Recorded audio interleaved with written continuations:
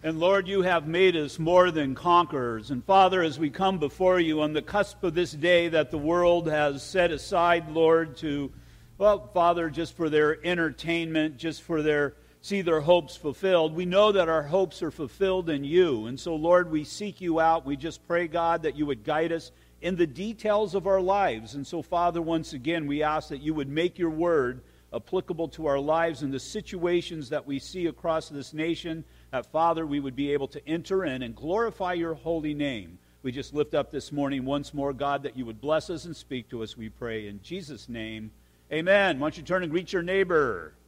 You mess with me, you're going to get burned. What's that? You mess with me, you're going to get burned. I know, you like that. That was pretty funny.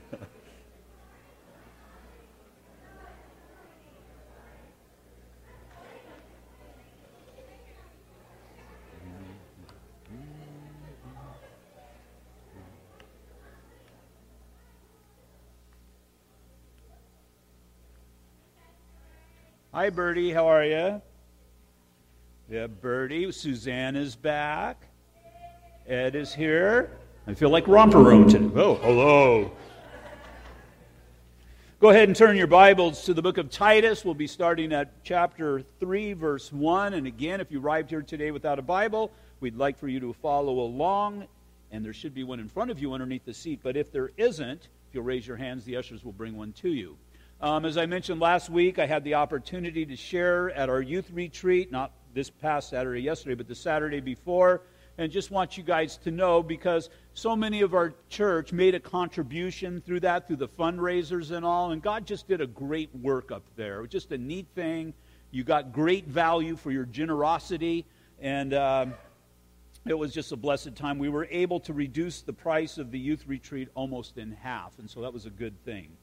Yesterday we had a funeral service here for Kelly Lamech, for his dad, and once again God blessed, and I think the family was blessed. Just all these things for people who attend church here, who support the church here. We have so many opportunities to reach out, so many opportunities to minister to people. So many times, though, these things can become unnoticed. So I just want you to know God's doing a great work, and He's ministering to people just through your efforts here. Titus chapter 3, starting at verse 1, we're going to go all the way down to verse 4. Apostle Paul, writing to this young pastor in the island of Crete, he says, "Remind them to be subject to rulers and authorities, to obey, to be ready for every good work, to speak evil of no one, to be peaceable, gentle, showing all humility to all men. For we ourselves were also once foolish, disobedient, deceived, serving various lusts and pleasures, living in malice and envy, hateful and hating one another. But when the kindness and love of God our Savior towards man appeared," I'll read down to verse 5, "not by works of righteousness which we have done, but according to His mercy He saved us." Father, we just thank you, Lord, that you blessed us, and Father, that you have brought us into your kingdom, and that, Father, we just pray as we have brought into your kingdom, I pray that we would observe the world from your perspective. And so, Father, may we have a heart of love and compassion that would glorify you, Lord, through all we do, we pray. In Jesus' name, amen. That was a test to see who would stand and who wouldn't. So everybody who stood, you're good. Everybody who sat...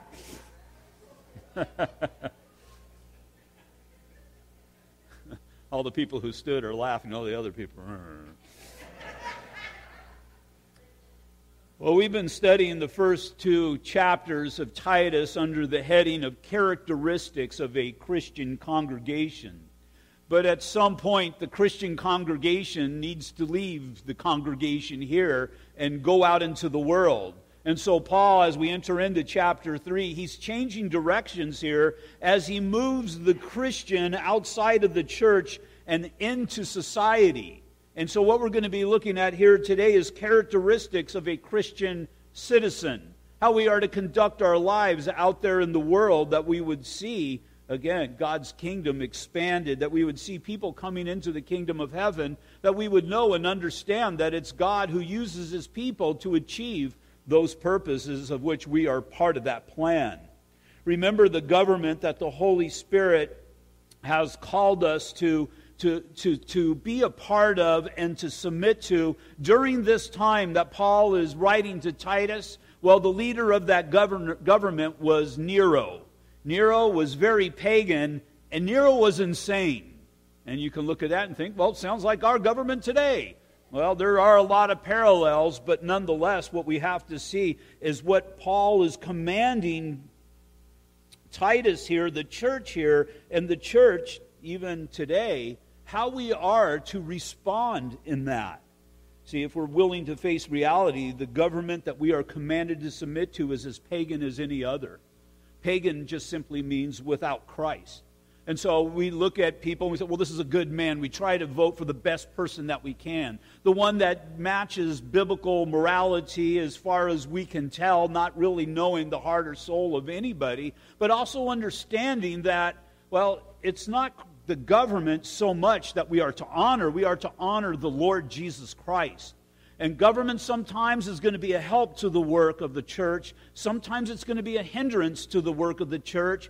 But ultimately, as I said throughout all of this election, it's ultimately Christ who is seated upon the throne, and it is Him whom we serve. And even as we've sang, we are more than conquerors, and that we've read to the end of the book. And we know, regardless of what's going on in Washington or in Sacramento or even across the world, ultimately we win.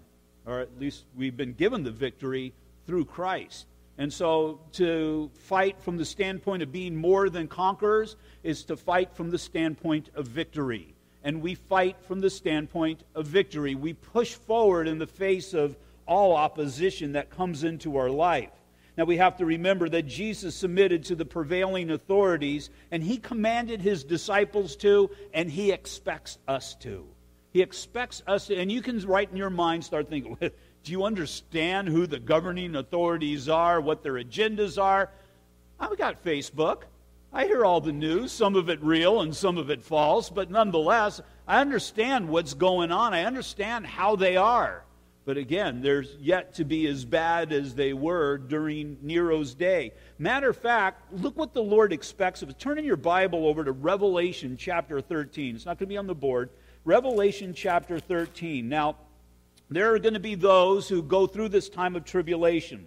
The church has been raptured at this time, but there's people who come to a saving knowledge of Jesus Christ.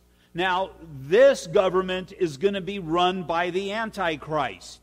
This is going to be the ultimate in bad government and evilness. It's going to be times that are just completely off the charts. What's the church to do? Well, what we're told in Revelation chapter 13, we'll look at verse 9, start at verse 9. If anyone has an ear, let him hear. And so what the Lord is saying, pay attention to this. Pay attention. Now, there are going to be people during the time of tribulation that will have the book of Revelation, and so they need to pay attention. We need to understand, as we will not be here during that time, but understand the magnitude of which God commands us to submit to the governing authorities. Verse 10, he who leads into captivity shall go into captivity. He who kills with the sword must be killed with the sword. Here is the patience and the faith of the saints. And the idea is to do the work of ministry, but as far as starting rebellions, as far as coming up against what God is doing at that time, because again, why is the Antichrist in power? Simply because God has allowed him to be put in power.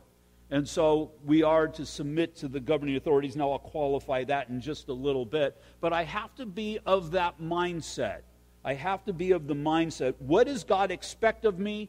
Well, the Bible obviously is going to tell us in the Scriptures, God already knowing how our government is going to be, what He expects of us. Never forgetting what our priority, our true priority is to be, and it was spelled out all the way at the beginning in Acts chapter 1, verse 8, but you shall receive power. Now, it says in verse 6 in the book of Acts chapter 1, therefore, when they had come together, they asked him, saying, Lord, will you at this time restore the kingdom to Israel? At this time, are we going to be able to sit in this position of authority, and your kingdom is going to be established, and we're going to have heaven here on earth? Well, if you have that perspective, you got an improper, unbiblical perspective, because it's never going to be heaven here on earth.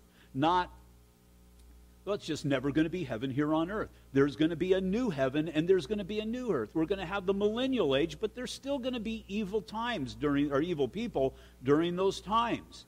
And so we have to understand, is that is not going to happen. What does Jesus say? And he said to them, it's not for you to know times or seasons which the Father has put in his authority. Where's our focal point to be? Verse 8, but you shall receive power when the Holy Spirit has come upon you, and you shall be witnesses to me in Jerusalem, in all Judea, Samaria, and to the ends of the earth. So anything that hinders us from being that witness, that worldwide witness that God has called us to be, is contrary to what God's plans are. And so we have to have a proper perspective again of our government, the existence of the government, the dynamic of the government, but also what the call to the Christian truly is to be.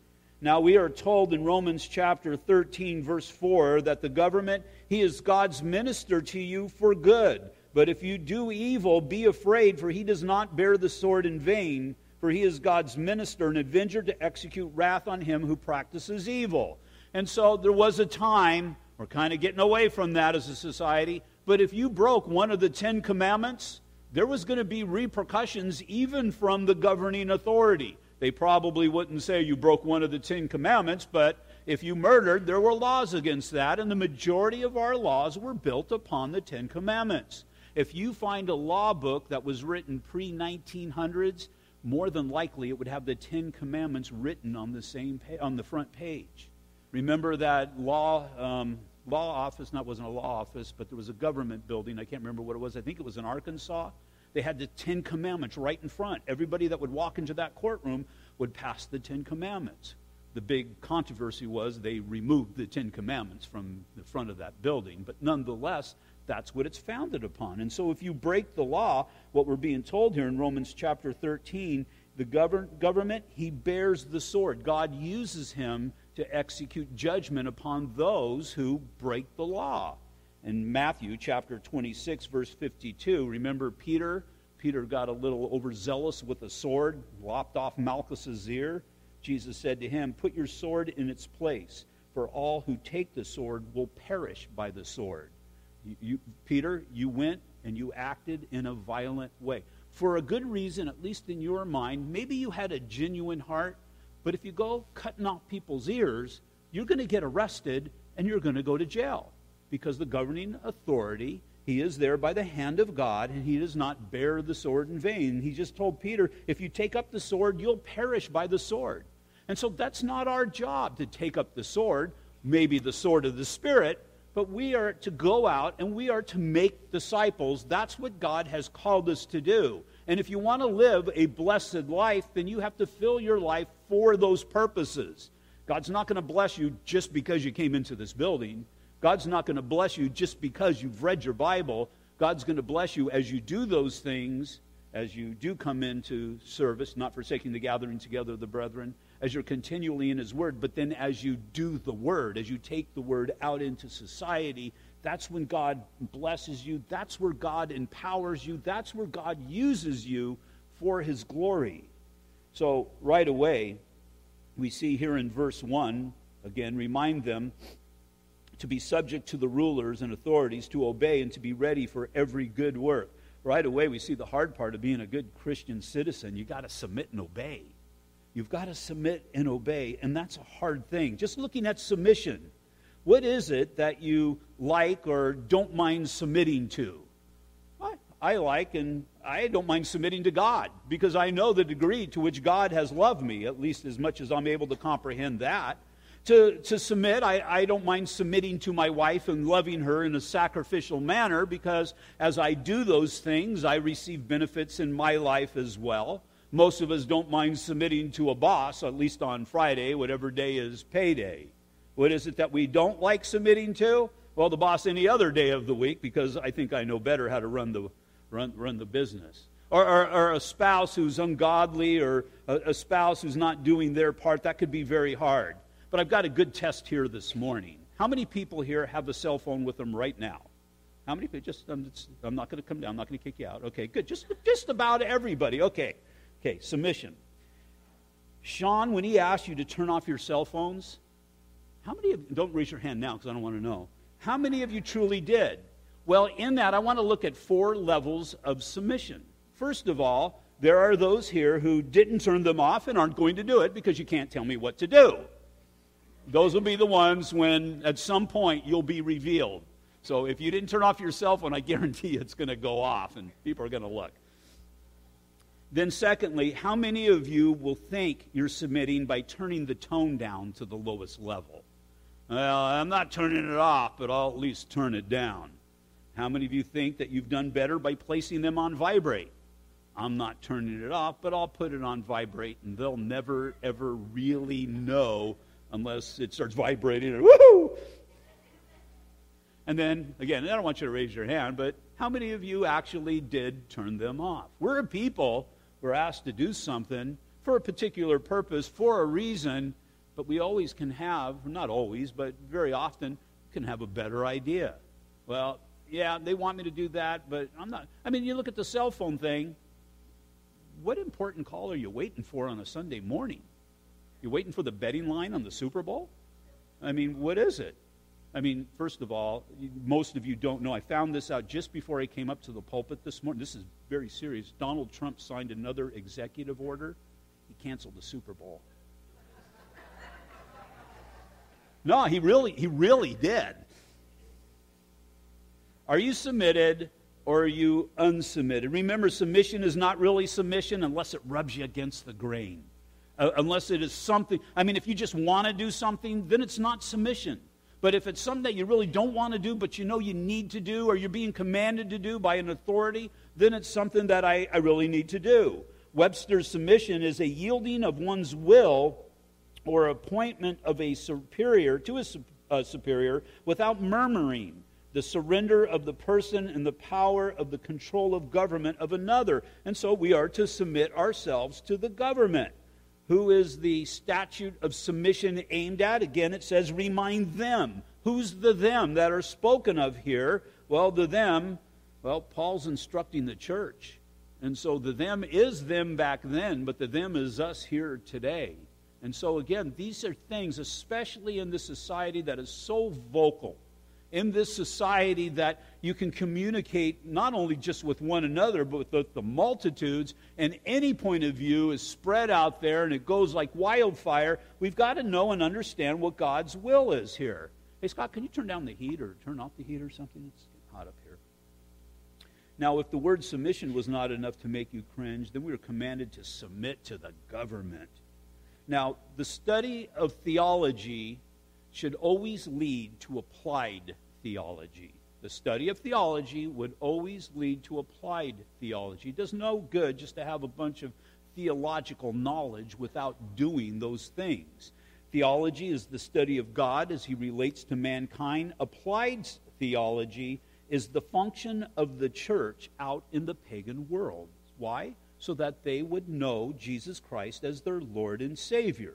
So God's plan is for us to not forsake the gathering together of the brethren, to come to church and learn about God, to digest these things and become God-like, Christ-like, and then go out into the world and to display God into this lost world.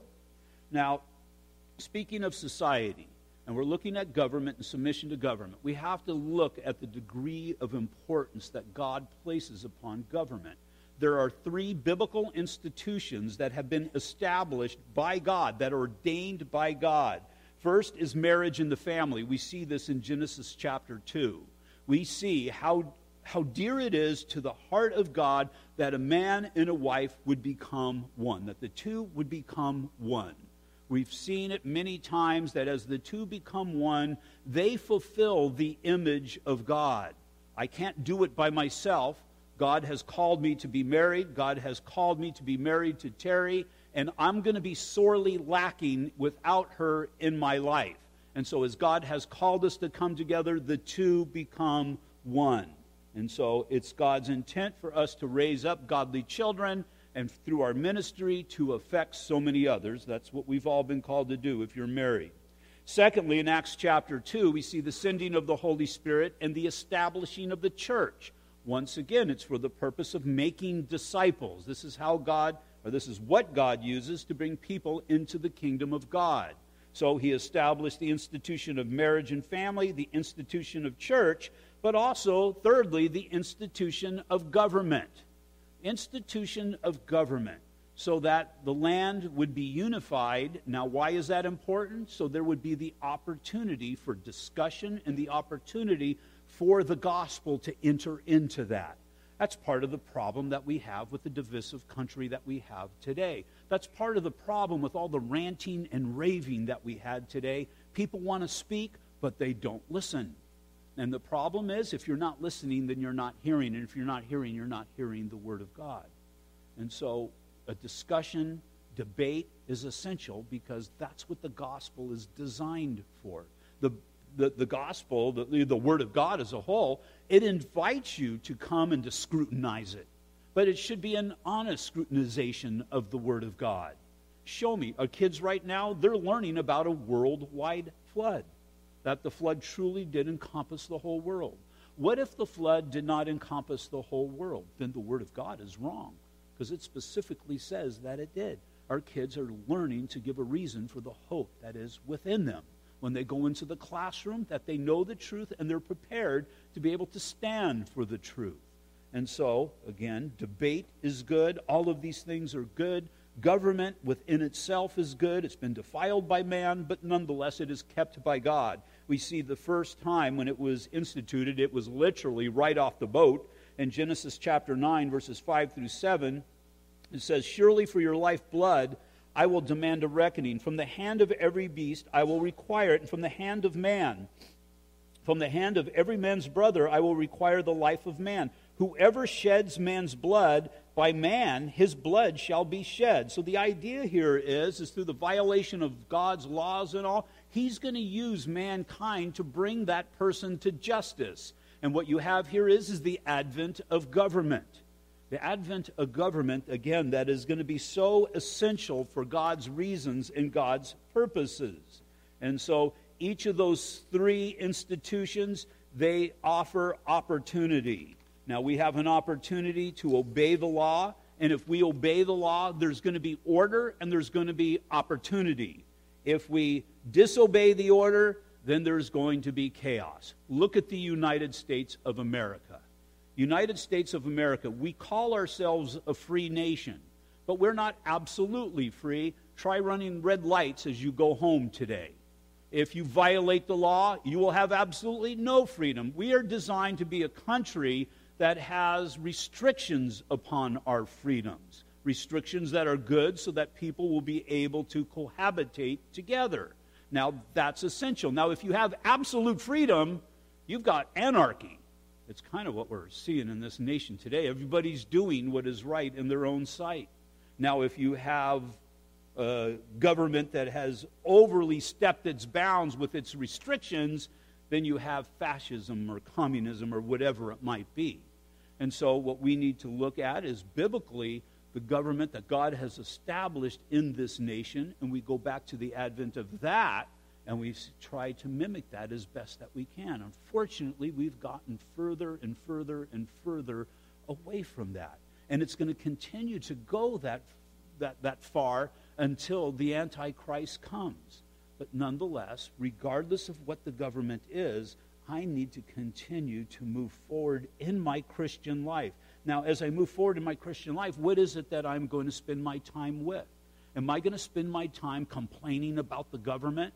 Or am I going to spend my time living and giving the gospel? If I'm complaining about the government, I'm not living and giving the gospel. If I'm hindering the gospel, then I'm really contrary to God and what I'm doing. And so that's what God is telling the church of that day. And it was a lot tougher then.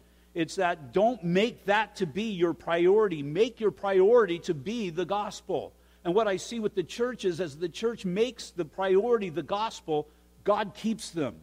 God uses them, and God is glorified through them. And the proof in that is that the harder the times, seems like the more the church flourished. And as times became easier, the more lax the church has become.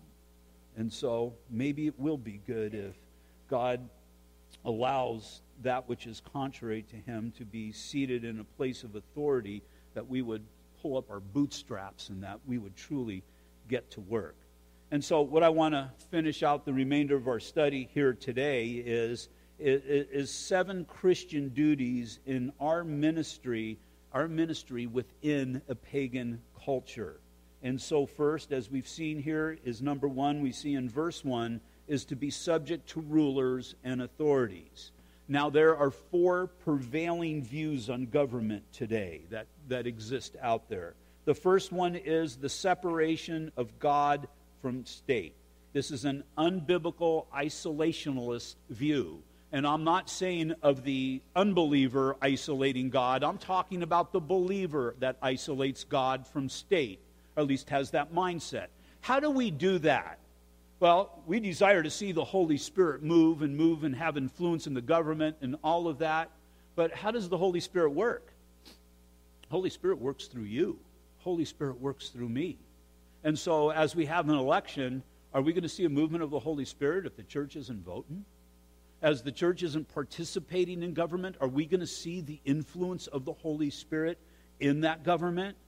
This is the believer who does not participate, does not vote, does not recognize any secular authority. Thus, God is not represented in that government through socially active Christians. We've got to enter into the fabric of society. We've got to be out there, and we've got to be part of it, not separating ourselves from that, because nowhere does it say it says separate from sin, but not from those people who are sinners. We need to enter in and able to have true influence.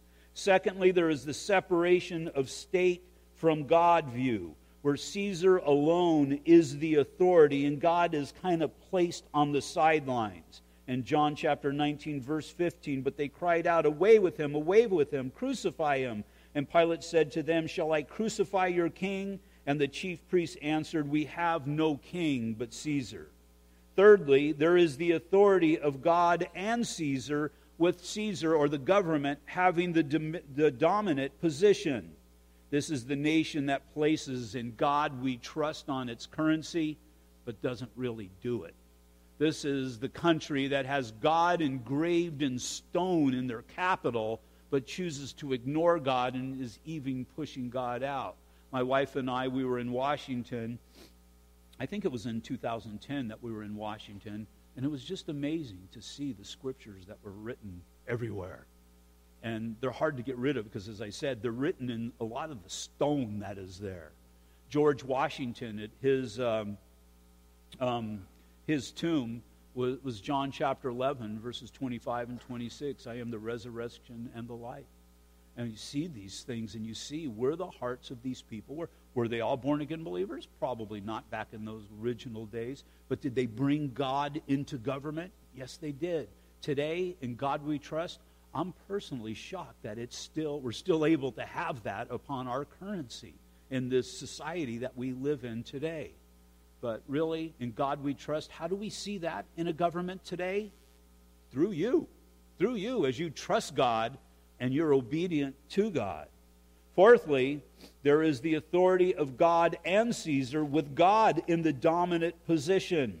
This is the biblical position, as I understand the man who is seated upon the White House, and seated in the White House, or wherever it might be, in that authority, that his heart is directed by God. Maybe he doesn't have a heart for God, but God's hand still does direct him and direct his decisions. Now, if in this past election, the person who you did not vote for, if they had won, God still would have been in control. Now, sometimes the punishment that we get, and I'm talking about us, the church, because the only punishment that the world's really going to get is going to be hell. That's because of their unbelief. But as far as us, we get punishment for the purpose of correction. And sometimes the punishment we get is what comes about because we're not active in our government. Or we have an improper biblical perspective of what is right and what is good. And as we have that improper perspective, sometimes our punishment is getting what we think we want. But we need to understand that as we seek God out, God is truly going to bless. God is going to go before us. And sometimes when it seems so dark, the light is about to shine. Now, it seemed to me, even a year ago, I'm looking at the election, or at least the people who are going to be running for president, and even really both sides, I'm thinking, is this the best we've got to offer? Is this the best and brightest of our nation?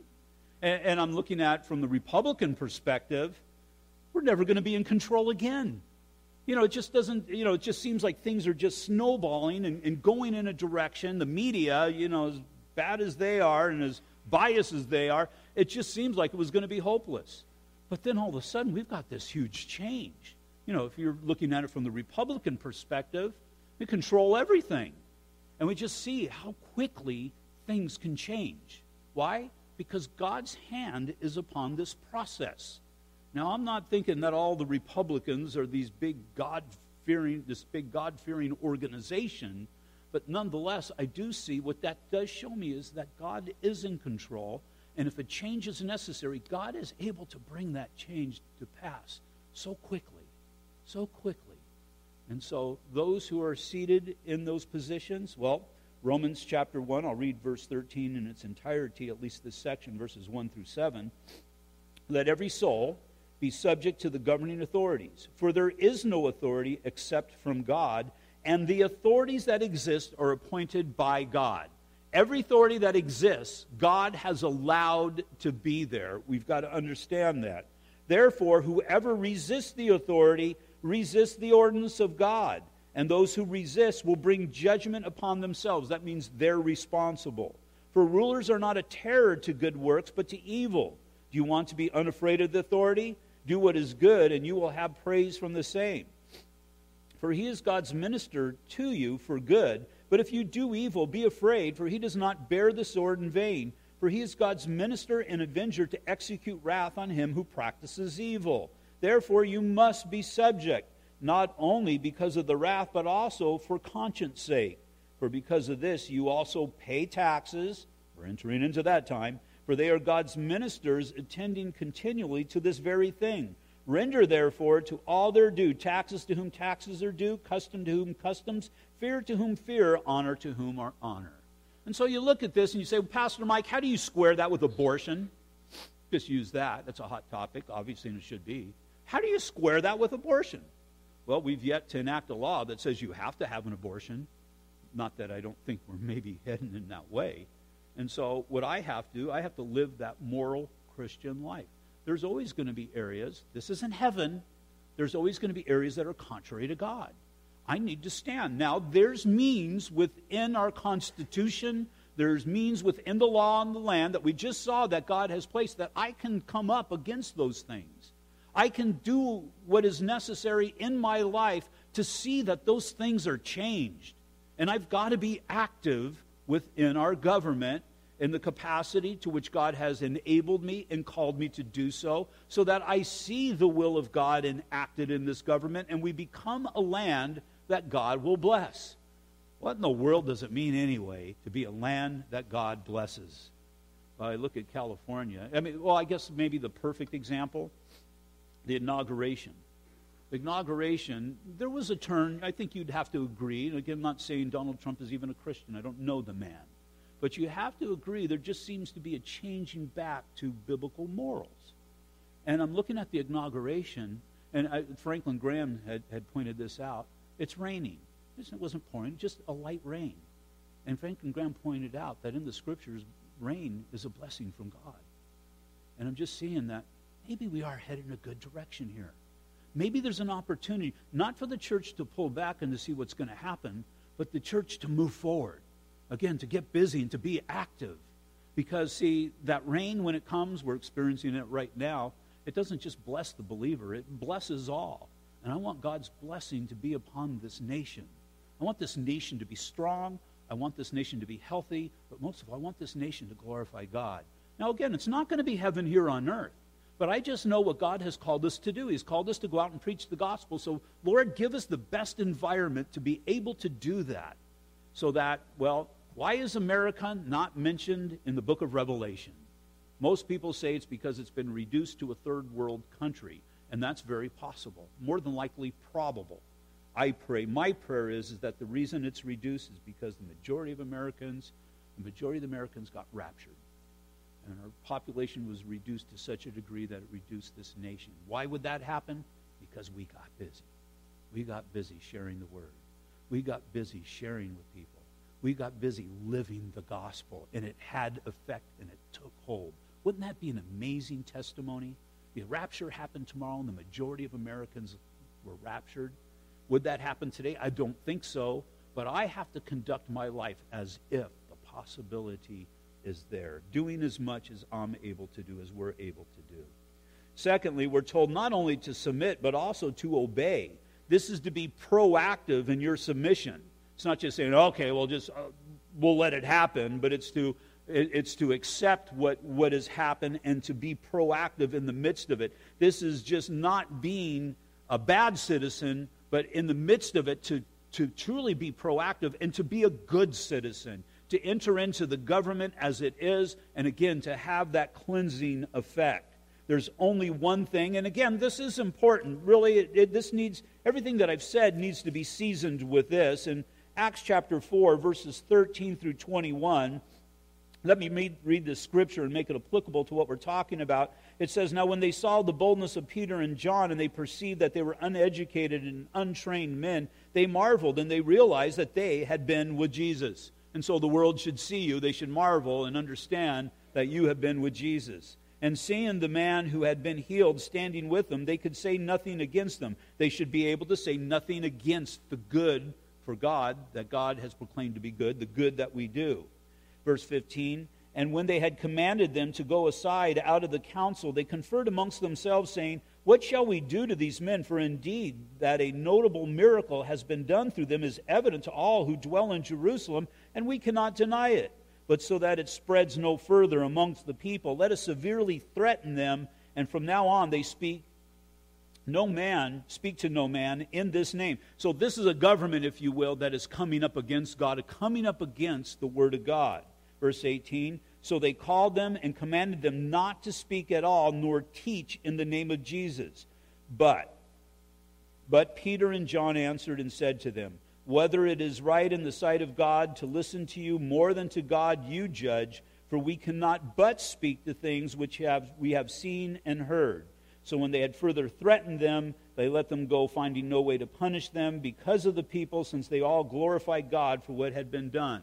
And so, if this nation ever comes to that point, and it seems like it will after the rapture of the church, when the Antichrist is revealed, and when the decree is given that it is illegal to preach the Word of God, the whole Word of God, that's when we're not going to be submitted to the government. That's when our submission to God will supersede the submission to government. Now, you've got to be real careful here, because you could so easily put your pet project as something that is sin in a greater degree than what God considers to be sin, and then use government, or use that as an excuse to not submit to government. God has commanded us to submit to the government, but not to a greater degree than we are to submit to God. If the church becomes illegal to gather together as a church, we'll meet in homes. If it's illegal to preach the gospel, we'll still go preach the gospel. And again, we just saw that in Revelation chapter 13, that there's going to be people that are doing these things, and they're going to be led captive. The sword, they're going to bring the sword against such people. And the point is that you are to do these things regardless, and you will receive the punishment from man, but because of that, you'll receive the glory of God. And so, where's the priority here? We've got to weigh these things out. You've got to weigh these things out in your situation and in your life. I have a job. I'm working for somebody, and we kind of looked at this last week. I made an agreement for a certain wage to do a certain job, and they tell me, "You know what, we've heard some complaints about you and your religious views. You're not allowed to speak them there." And so if that is the case, then you're going to have to weigh it out. Is there other ways that I'm able to get around that? Is there other ways I'm able to do that? And if there isn't, and you have to maybe consider, is this a job that God has for me? Can I just work the job and be a good example of a Christian so that when hard time comes, I'm there for them? And so I've got to work all of these things out in my mind. And again, ask God and pray to the Lord. Lord, show me how I'm to be this citizen of this nation, but also this witness for you. And that, Lord, I would not reduce the witness that you've called me to give, but that I would glorify you through, because I'm a citizen of the nation. Thirdly, third Christian duty is to be ready for every good work. Once again, we see that in verse 1. This is a desire to serve society. I pray that that's what we do not do this enough at our church. And the responsibility is mine. But we do it. We got a call once again, the end of summer last year, the local school that we provided for before, they called us and asked for backpacks. And so we go and we buy backpacks and we stuff them with school supplies and we go deliver them to a local school. I think we supplied like over 100, maybe it was 150 to it. Do you remember, Sal? It was about 100 backpacks, and we had some left over. They called again, and we went and brought over, I think, about 50 more of them. And they're just blessed, and they're amazed. And we have that opportunity to be that light in the midst of society. Did anybody fall down and receive Jesus Christ as their Lord and Savior? Not that I know, but I do know there's a born-again believer that serves in that office there. And there's that opportunity because they see that the things that are coming in are from the church. So there's an opportunity in that. Convalescent services. We just started a church, and I'm working a job, and I'm trying to put studies together, and this convalescent home calls me and says, we'd like for somebody to come up and teach a Bible study. And my first thought is, I'm too busy. How can you be too busy to share the Word of God, especially when you're invited to do so? And so we've had, now there's other men who teach it. Kim Herron is currently teaching it, but we've been a church for 18 years, so about 17 and a half years. We have a Bible study that goes on every Saturday up at the Upland Convalescent Center. It's really another church that we have. It's an offshoot of our church that is up there. We've had the opportunity to minister to people that have been forsaken by family and really are at the cusp of death. And so again, regardless of what's going on in society with the government, we're submissive to the government, and we're still able to prevail in the midst of all of that. The parade, we have the 4th of July parade. We just put it on the calendar for this year. We have an opportunity. We usually use our Vacation Bible School as the theme for our float. And there's people that are, hey, Calvary Chapel, or hey, VBS. And there's people that are excited to see it. And there's just that opportunity in a subtle way, but in a way to be a witness. There's a city council invocation that I have an opportunity to go before the city council meeting and to read some scripture and to pray. And those things, they can seem so small. It can be so insignificant, but God uses the small and the insignificant things to glorify Himself. Just look at yourself in the mirror. And so we have that opportunity. I go up and I do the invocation, and when I'm done, amen, I walk away, and people won't even look at me the majority of the time. This last time I prayed for our police department, and one of the policemen came and shook my hand. And you can just see the appreciation that is there. I have an opportunity to share the gospel, a funeral or whatever, especially when it's outside of our church. There's always somebody there nodding, and you can tell they're encouraging you because they're hearing the gospel go out. And there's opportunities. Now, this opportunity, it's not say, wow, Mike, you're a great guy. I just happen to be the position, the office of pastor here. The things that we're able to do really are an expression of you guys. If you guys stop giving, then we're not going to be able to reach out. If you guys stop coming, then we're going to go away as a church. The things that we're able to do is an expression of this church that comes together in obedience to God with a desire to see that these things are played out within society as we're having that opportunity to be that light. And so we have to be ready for every good and every godly work. Galatians 6:10, therefore, as we have opportunity, let us do good to all, especially those of the household of faith. What's going to make us stand out from any organization? Our desire to worship God, because as we have that, we have the Holy Spirit, the power of the Holy Spirit behind us in all that we do. Fourthly, we are to speak evil of no one. I don't know if that's possible today as we have the social media that we have, but this means to not slander, not curse, and not treat with contempt. If you turn on Fox News, you're going to hear everything that's right. If you turn on CNN, you'll hear everything that's left. But no longer do we live in a state that news is freely given as far as based upon reality. There's always going to be that slant. And it's even worse than that. And I've seen this come about through talk radio and on these alphabet news shows. There's always what they show as a debate, but really what it is, it's a beatdown. It's a beatdown. And you look at, again, what they call a debate, but you see what the purpose is not only to show this person wrong, but to show him a fool, and if you're having the advantage in a debate is just to destroy this person.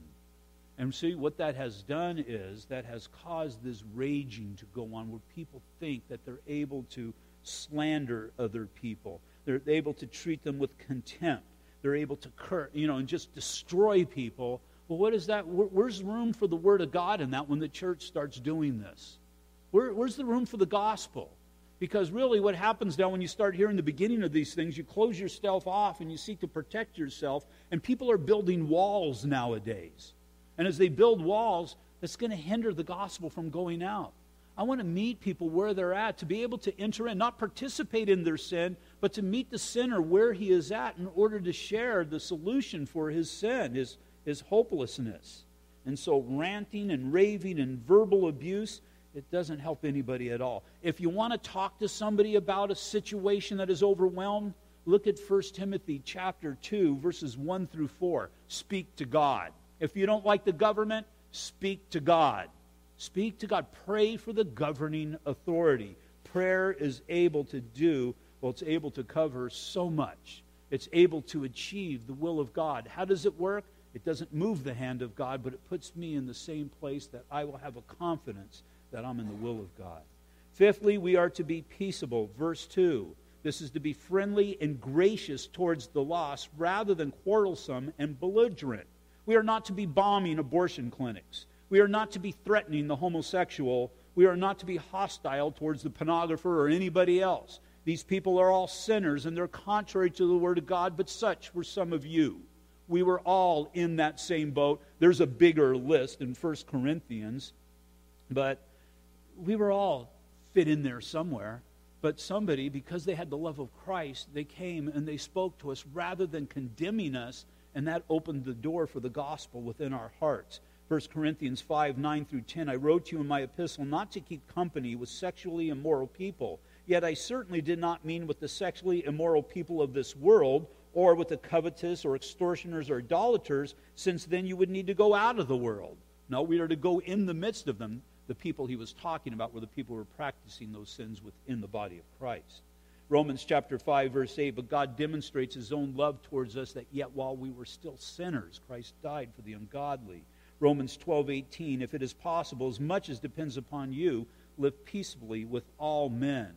Again, love covers a multitude of sins. It's the love, sacrificial love that I express that has the opportunity for the gospel that will do away with their sins. Sixthly, we are to be gentle, verse 2. This is to be moderate, fair, and even keel. Gentleness is a fruit of the Holy Spirit. If you are somebody under the influence of the Holy Spirit, that gentle spirit will prevail. Now, just look at the society that we have today. It's anything but gentle. We're looking at these riots going on all over the place. But what happens is I exercise my spiritual gifting in a gentle manner. That's going to stand out. That's going to mean something to people. That's going to open doors. Philippians 2:3, let nothing be done through selfish ambition or conceit, but in lowliness of mind let each esteem others better than himself. Verse 3, for we ourselves were also once foolish, disobedient, deceived, serving various lusts and pleasures, living in malice and envy, hateful and hating one another. When you face those who are contrary to those things, just remember their motivation, because in the world you were exactly the same way. But then there was that changing point in the midst of your life. But when, verse 4, but when the kindness and the love of God our Savior toward man appeared, not by works of righteousness which we have done, but according to his mercy, he saved us. He saved us. God entered in when you were least expecting it. God entered in when you were of the world and immersed in the world. Think of where you were before you were born again. Some of us, the world may have considered to be good people. I would imagine a lot of us, especially with the things that you know and maybe the things that you hid from other people. You know those deep, dark secrets? God knew them. God was well aware of them, and he entered in to your heart, and he saved you. And now he sees us all as his children. I've got 7 grandchildren right now. Some of them I don't want to say are better than the others. Some of them are more obedient than the others. Some of them have done better things than the others. Some of them are Seth, and some of them are everybody else, and they can be a handful. But I love them all the same. I love them all the same. There's none that I exalt over the others. And it's the same thing within the body of Christ. God loves us all the same, regardless of what you have done. He has cast the east from the sins as far as the east is from the west. He now looks at you just as, he knows you have, but he looks at you just as if you have never sinned. And there's more people that he's wanting into the kingdom of heaven. And unfortunately, we as the church, we've got rules. See, God's got his 10 commandments, and sometimes as the church, we can have our 20 commandments. We can have our little list of what's going to qualify somebody to be part of a church or part of the kingdom of heaven, but that's not what God desires. God desires for all men to be saved. How are we able to enter into that? If we're spending all of our time ranting and raving, we're just wasting precious time that God has given us. But if we're dedicated to the Lord under the influence of the Holy Spirit, you're going to see God do great things even through your humble life. Consider that, because that's how you came into the kingdom of heaven. Somebody opened their mouth and shared the gospel with you, and you were saved. Open your mouth, share the gospel with somebody, and you'll see salvation. Father, once again, we just thank you, Lord, that you have given us your word, and we just pray, Father, that you would just, Lord, have it sink deep down within our hearts. May we see the reality of it and how it fits into our society, even into the government that we have. And, Lord, as things get better according to our definition or worse, it doesn't matter because, Lord, you're able to overcome all. And so, Father, I pray for the people in this room that you would fill us with your Spirit, and that, Father, we would glorify you in all that we do. And we have an opportunity here even today. This day of the Super Bowl, there's going to be so many people that are entering into the living rooms of unsaved friends, unsaved families. Father, I pray that we would not get carried away with what's going on a TV screen, but Father, we would be under the influence of your Spirit, that Father, we would be the witness that you have called us to be. And so, Father, once again, we just lift up this church, God, that it would be a mighty tool in your hand, that, Father, you would truly use it for your glory, we pray. In Jesus' name, amen. Will you all stand, please?